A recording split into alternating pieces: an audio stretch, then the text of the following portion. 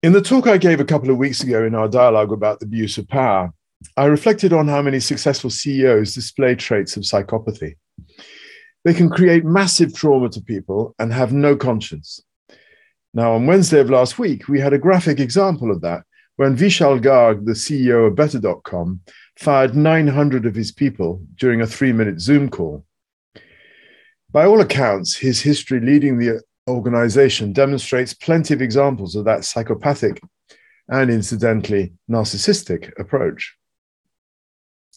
One of the things he said was that this was the second time in his career that he was doing this, and he really didn't want to do it.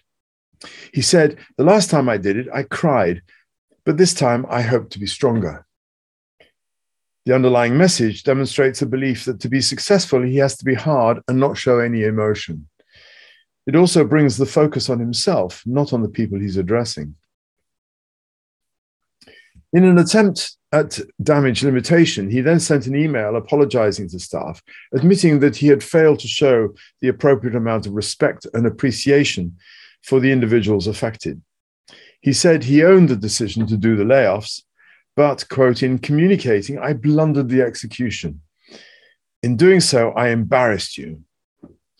Here, he's pushing away ownership of any emotion by focusing on others. He's the one who's embarrassed, but places that emotion on others.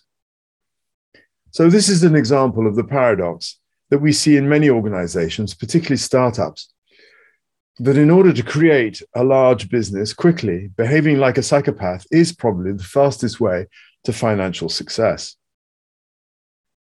I'm reminded of Gerald Ratner, who based his philosophy of business on his experiences as a boy in Petticoat Lane Market, where quote, "the people who shouted the loudest and appeared to give the best offers sold the most," unquote.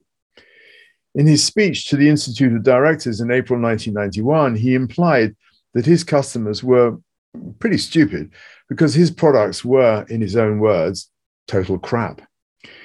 This brought about the destruction of Ratner's group, which was renamed in order to distance itself from his name. In the case of Better.com, 3 of the executives from the company have quit since Garg made his Zoom call, and apparently there are others likely to follow. So what will happen in the future? Better.com may survive by waiting until the noise has died down, or it may be that his financial backers just say this man is too much of a liability. But all those criteria are around finance. What is more important is the trauma he has caused in so many people and the paradoxical contrast between making money for its own sake and actually creating an organization, the leading of which is accompanied by responsibilities to the people it employs.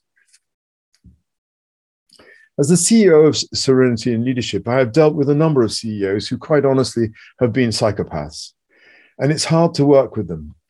But I always hope to make some impact to ease that absolutist approach that they have, even if it just slightly helps them to see that their behavior and decisions have real impact on human beings, and then to help them introduce some conscience in order to help the workforce and reduce the amount of trauma that otherwise is inevitably caused. That's my thought for the week this week. My name's Thom Dennis, and I'll see you next week. Bye.